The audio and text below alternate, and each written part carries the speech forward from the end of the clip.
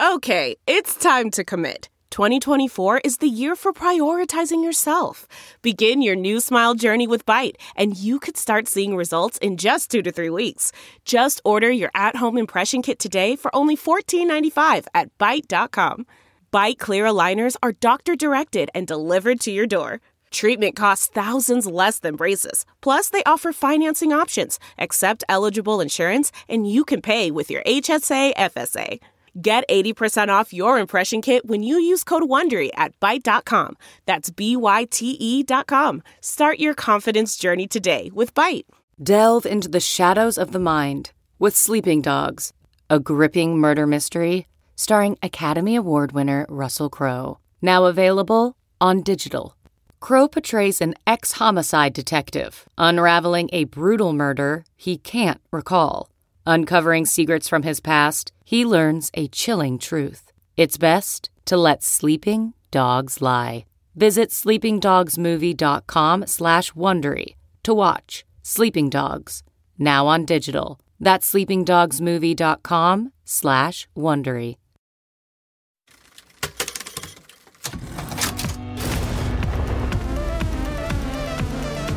Money is changing, both in form and function.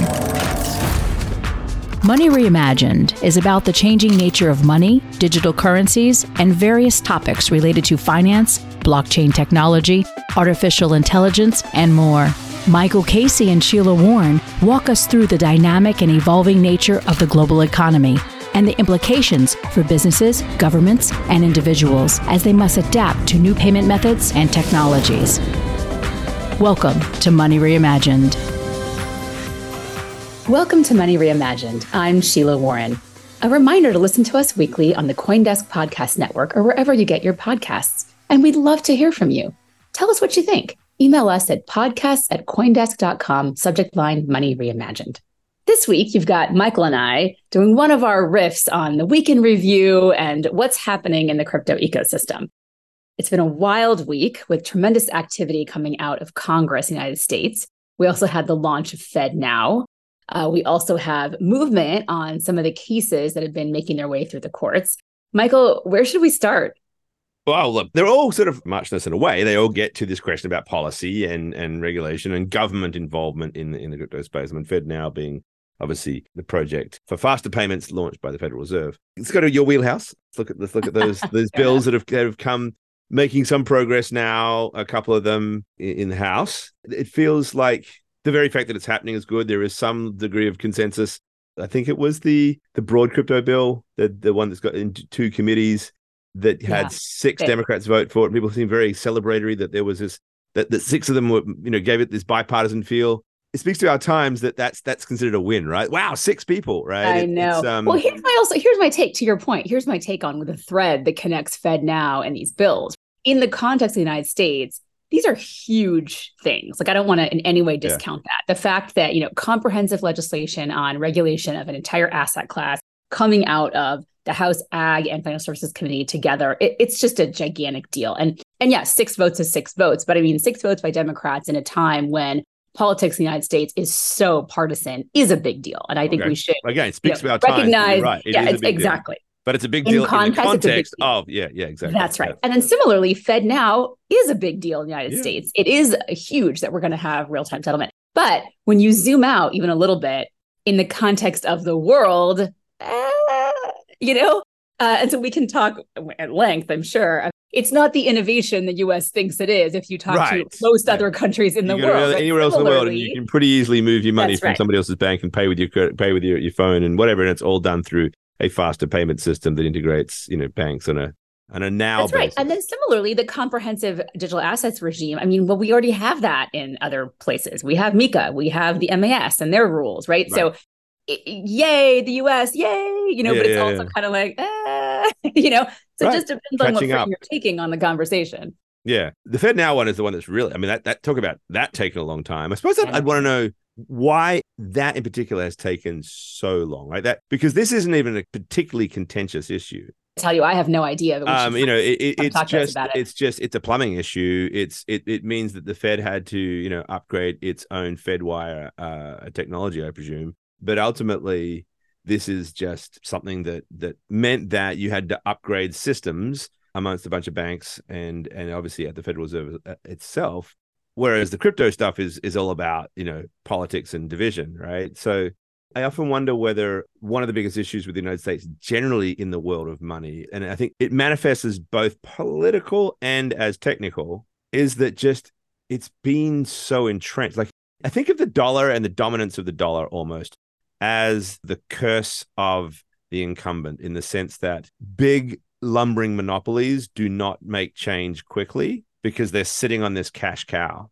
And in a way, being the world's reserve currency manager is the equivalent of that in the world of money. So the sort of like the motive, the driving need to innovate, the competitive pressure is not there if you're just Standard Oil and you just sit in the middle of every oil deal, right? I just think there's a parallel there, and it may be one way to draw comparisons to both sort of legislative inertia or just simply slowness and these sorts of technological changes. In concert with that, of course, is this the deep political divide and the fact that it's like quite a dysfunctional political system. So I think these two factors probably come into play a little bit, but I don't know if I may be making a leap with my monopoly comparison there.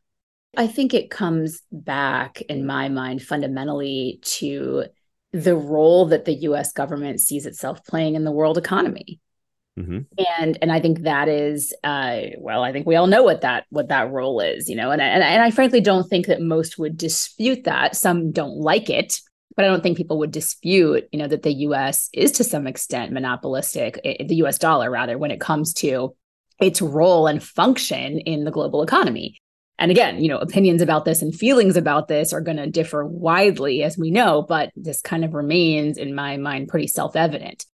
Now, part of what I think you're seeing with a lot of movements, digital yuan leaps to mind, even digital euro, is an attempt to chip away at that dominance, I think. Now, how deliberate that is depends on who you're talking to. But I think there is a pretty strong understanding that doing that politically is not really the path. But maybe I think this is the point you're making. Maybe technically there is some surface area there, right? And we've talked a lot on this show about digital yuan and how it isn't so much that we think people are going to want to use the quote, Chinese surveillance money, as people call it, right? It's hilarious, as if other money is not surveilled. But regardless, there is that, right? However, it's really about the form factor. And my view, which is pretty well documented at this point, is once people really understand what programmable money can do for them, there's going to be tremendous demand signal. And further to the point I think you're making, the fact that FedNow took so long, this thing that other countries have already had in place for, a decade, that it took so long to get that across the line here does not necessarily bode well for the US's ability to roll out some kind of programmable money that would be competitive with other offerings in terms of form factor. Now, leaning into that even harder is the reality that we had these two big historic bills that went through committee vote. They passed out of committee last week. To frame that very quickly, what that means, they're now ready to go to the floor of the House for a vote. When that happens is a open question. There's no dates put on it. I'm pretty certain they will go to a floor vote. It depends. The timing on that is TBD. We do think that both of these bills have the votes to pass the House, then they go to the Senate. They may go to the Senate to die. We don't know, right? Remains to be seen. Now, that seems the more likely option to be fair, but we have to see what happens and how it plays out. The bills were not similarly passed, however, right? So you had the market structure bill, the FIT bill, sponsored by French Hill, which went through committee pretty cleanly, had these 6 votes from these 6 folks that you mentioned, got a voice vote, which means the Ag Committee basically gave it the nod, moved it through very quickly, and onward, okay? That's not to discount the tremendous effort by a lot of folks, including folks on my team, to kind of get that moving and explain it and whatnot.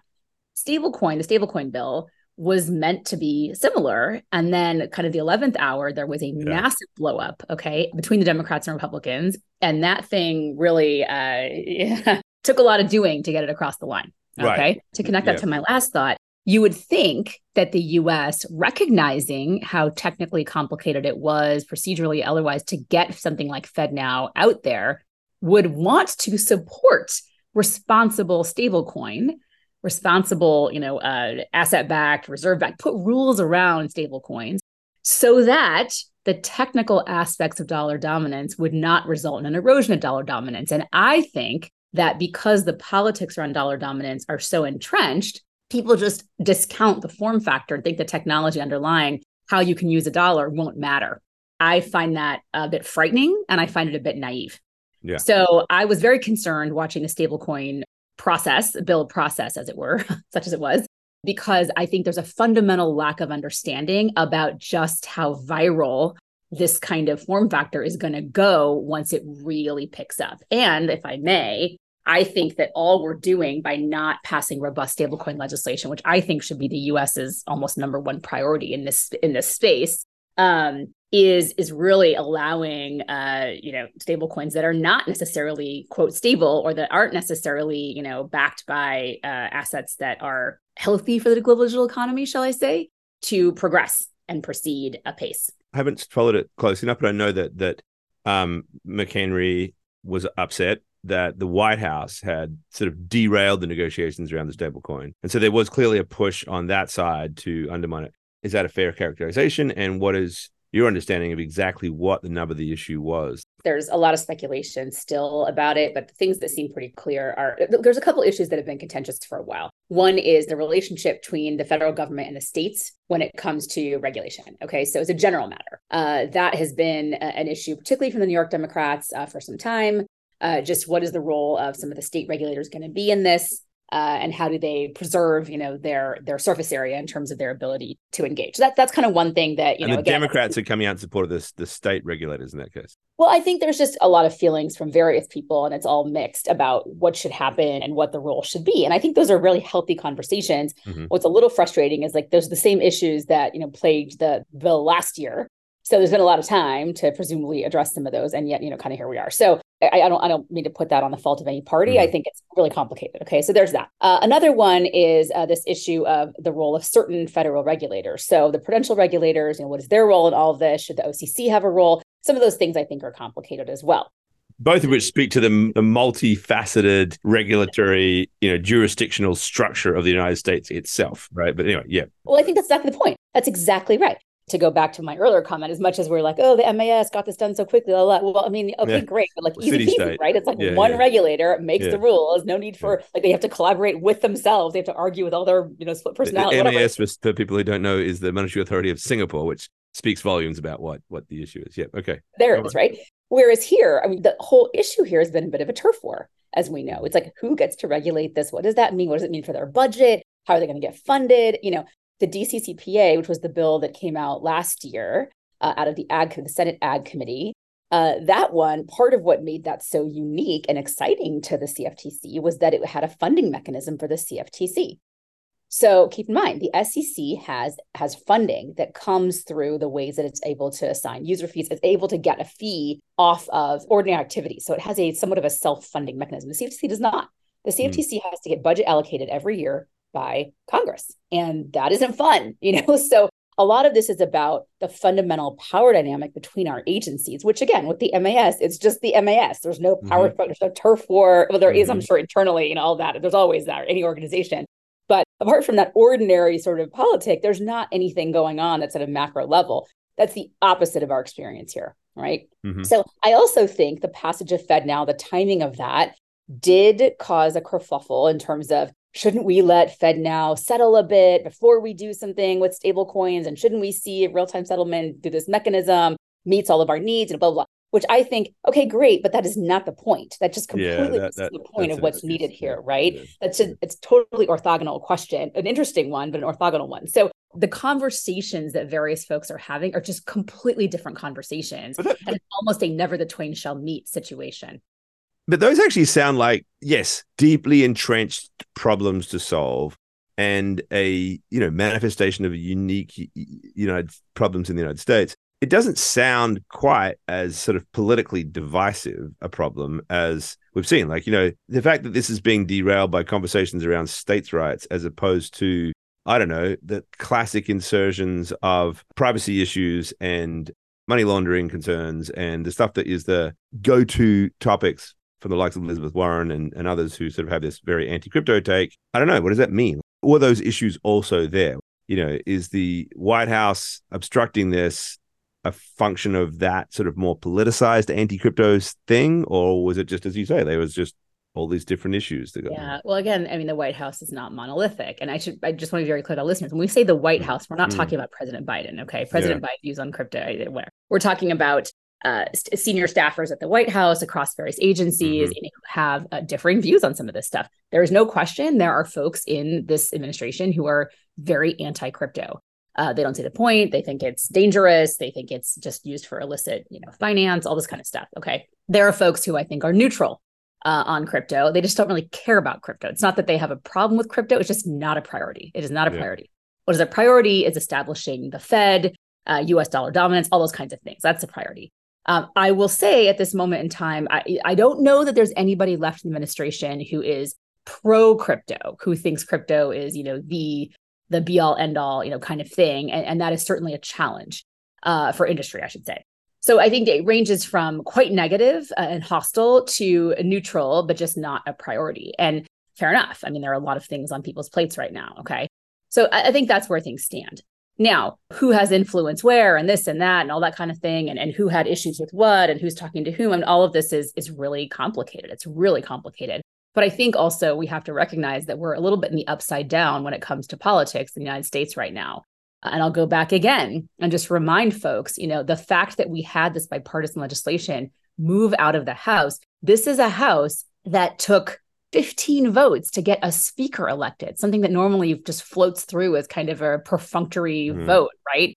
With a lot of cheering accompanying it. So the fact that we had a bill of this magnitude, it's 200 pages long, the fact that this bill moved through in a bipartisan way, it's a really big deal. It's a really big deal. And that should not be discounted. Okay, good. You sold me. Like it is, like in the context of everything, but let's put the positive spin on it. What do you think is getting people over the line into that bipartisan world to say, hey, we need to do something on this? Is there a growing awareness of the competitive challenge from the rest of the world? Is there a view that this tech actually is something that should be viewed outside of politics, that it has, something in it for everybody? It's a great question. I think it's a number of. So I do think there are some people that are concerned that the U.S. is giving up a competitive advantage and offshoring technology. I think that's frankly a more minor concern than it should be, but it is present. I think there are some folks who are not pleased with how Gary Gensler is approaching all of this. And I think the Judge Torres order actually came down. And even if people agreed or didn't agree, it was clear, like, oh, it's not just we take whatever Gary Gensler says and he is automatically de facto right. Something has to be done here. And then frankly, I think there are people who are just fatigued. You can count me in that bucket, Michael, at this point, right? Me. Like, can we just definitely get this done and move on with our lives like everybody else in the world has, for the love of, come on, So I think there's some of that too. Like, can we just get on with it and do something that is historic and that is a big deal? And can we just kind of like agree that this is complicated and at least get it moving? So I think it's a variety of things that are bringing people to the table. But I also think, lastly, and to no means discount this, I do think there are people that are like, this is a really critical opportunity for the United States. Some of those folks, Warren Davidson gave passionate speech on the floor, at the committee. You've got a number of people that truly, Richie Torres gave a passionate, speech about this. So I think there are people that truly believe and understand this. They are few and far between, the folks who really have taken the time to understand this technology. But those who do, I mean, they are just as committed to it as the rest of us. So I do think those folks exist. They're a minority the same way some of the other groups are a minority. And I do think just kind of wanting to do something is a big driver, which, hey, I think that's right. Well, the fact that there's doing something. Right. The fact that these bills have been around, or that these particular bills, but some form of legislation has been around for a long time. If you've been dealing with this and had any involvement at a committee level, you're probably like that. Oh my God, let's just do something, right? Like it just must be incredibly frustrating to be so behind it. And now that you've laid it out, I do take a positive takeaway from the fact that you got 6 in a committee to do it. I think that's a very interesting statement, because it may be a way of measuring progressive awareness, progressive mindsets, right? It's just bit by bit, and there's folks coming along, as opposed to like I think we walked away from in this crypto winter with all of the angst associated with it, and particularly, of course, the the actions taken by Gensler and co. That we, oh God, the US is really divided on this issue, that this is, highly politicized and everything else. And I've written articles like this. Look, I do think that there has been a politicization of the issue, and that there was that one particular review from the White House that was extremely, it had gone from being that tremendously forward-looking EO, 2 years or a year and a half ago, to being this hard line thing. So it struck me that politicizing crypto was a legitimate thing to say. But maybe underneath that, we see the noise at the top, but actually bit by bit, people are becoming educated, becoming aware, less divided, asking the right questions, making sure that legitimate concerns are being addressed and not bucketing all this into some big high level noisy attack on what it's all about. So that's, I think, a positive takeaway from it. Maybe it's actually the lesson of all democracies as well. Like, just look at how people vote, and that's how you can walk away from it. And its actions speak louder than words, sort of thing. Unfortunately, voting patterns have become, the example you were showing, entirely politicized as well. So if in this case that bucked the trend, then it is a very interesting development in that sense. So yeah, I'm with you. It's all context, right? Laws get made in the political environment in which they are brought forth. And some laws only get brought forth in certain political environments, and some laws, don't. But you have to kind of play the hand you're dealt. And this is it's not the most complicated time we've ever had in American politics, but you got to go pretty far back to find a time we were divided, right? Yeah. No, it is. Like, it's just and me, I put this down a lot to social media. Like, I just think that we've created an information system everywhere in the world, for that matter, but clearly in the United States, it's played out in the most extreme way that has just created these entrenched sides. It's just have to look on my little sort of platform I go on a lot here, but you really just need to look at where the biggest Twitter followers are amongst political figures in the United States. Let's not forget, AOC is just a representative from New York, and look, and she's smart. She just knows how to get a rise. She knows how to really say, and she's got 13 million followers. Marjorie Taylor Greene has got somewhere like 3 million. Yeah. You find a moderate like Liz Cheney, and they've got, 400 or 500,000. These middle of the road people who are really smart. I bet Warren Davidson doesn't have too many Twitter followers. This is the reality we live in. We've polarized our conversation. And here it does get back to crypto, because these are centralized platforms that have developed a system that hews towards these instincts. And unfortunately, our political system goes along with it. Well, that's what I want to pivot us to. Is I'm here in San Francisco. I did get to see the giant X that Elon put on. Yes, which has now come down. What do you think happens to crypto Twitter now that Twitter is X? I will always call it Twitter forever and forevermore. But well, the problem is there's so many like exchanges, and one infamous one, of course, had the X in it. Every second exchange in crypto has or had X. So crypto X sounds just like yet another exchange. What happens to crypto Twitter now that you've got Elon making? I mean, my feed, I don't know how your feed is these days, but I can't find the people I just can't find them. I don't know. It's such effort, right? I've got no idea why Elon has blown this thing up, because for fun? I don't know. It seems like it's just for like, why not? I don't know. Yeah, I get that they might think there's a value proposition in signing up, in creating the sort of false scarcity premium, and therefore driving people into subscribing for the blue checks. And the theory, I suppose, being that if you could have that subscription income, then you don't need to be beholden to these advertising driven algorithms. But they're just doing, it seems to me, everything they can to just throw cheap promotional ads at me. I mean, the number of unwanted stuff that's coming my way, and how on earth is this person in my feed? It does feel like it's just the algorithm itself is just being absolutely distorted by all these changes that have happened to it. And so it is much further away from being an open, it already had gone away from being the open sort of, follower based feed. Now I just get a bunch of promos thrown at me all the time, whether they are literally promotions or some other tweet that I never signed up for. It's something just to recognize. Look, the battle that Elon is having, I do hope that he actually literally does have a physical battle with Mark Zuckerberg. I do think I would actually watch that. The martial arts, the mixed martial arts fight in the cage, that would be worth watching, I must say. But the economic and business battle over Threads is pretty interesting, because Musk is talking about having their data stolen. It's Twitter's data. and any of us that care about this stuff is like, okay, thanks for admitting that. It's Elon. the best advertisement really for Web3 social it's that you could possibly imagine. So right? you're now going to go and fight Mark on your right to keep stealing our data and using it. So it's wild. It is the best advert for Web3 social that I could possibly have dreamt up. I mean, you can't make this stuff up. That's right. You do love it when your enemies, start killing each other. It is really good. But one last thing, because we should have to wrap this up. But you mentioned the courts as well playing a role in here, and you mentioned Judge Torres. What do you see happening there? It's so funny. I was asked earlier today, who's going to go first? Who's going to move first, Congress or the courts? And I said, well, normally I would have said Congress, but with this Congress going into election year, with this Senate, I don't know, right?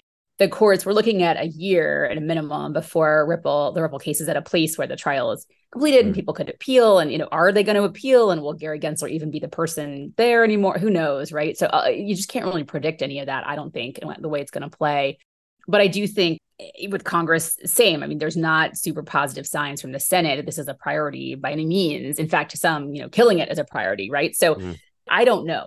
This is going to be kind of a depressing note to end on, but I'm not sure that either of these current pathways that we have leads us to the clarity that we need. I don't know, because I think there's too much that could happen in the Ripple, the set of cases, but Ripple being sort of the one that's moving fastest, and then Congress. So what is clear to me is that there is no clarity. And I think that it is impossible with a straight face to look at this environment, everything that's happening, and say, yes, it is extremely obvious how these assets are regulated, how they should be regulated, and how people should conduct themselves in the industry. I mean, I think that is just an absolutely ridiculous thing at this point to say. Whereas I think a year ago, that wasn't necessarily a ridiculous claim to make, right? I knew that it was silly, but you had to know a lot more to be able to, understand why that was silly. Now it's just abundantly obvious it's silly. So something must be done. And I wish I knew, but I which would go first and all of that. So I think for those in industry, the answer is, just keep educating, keep, driving use cases. And really, I mean, my view on this always, which I'll end with, I'll close this out with today, is, builders should focus on building. People in policy should focus on policy. I do not think it's the time for everyone to flood the halls of Congress or to get crazy. And that's just not useful and never useful. I do think there are times when calling your congressperson is valuable. And those are things that are important when there is a vote coming, et cetera. But for the most part, recognition that all these things are jobs. Building in this industry is very tough. It's tough not just because of the regulatory climate. It's tough because the technology being built upon and with is complicated.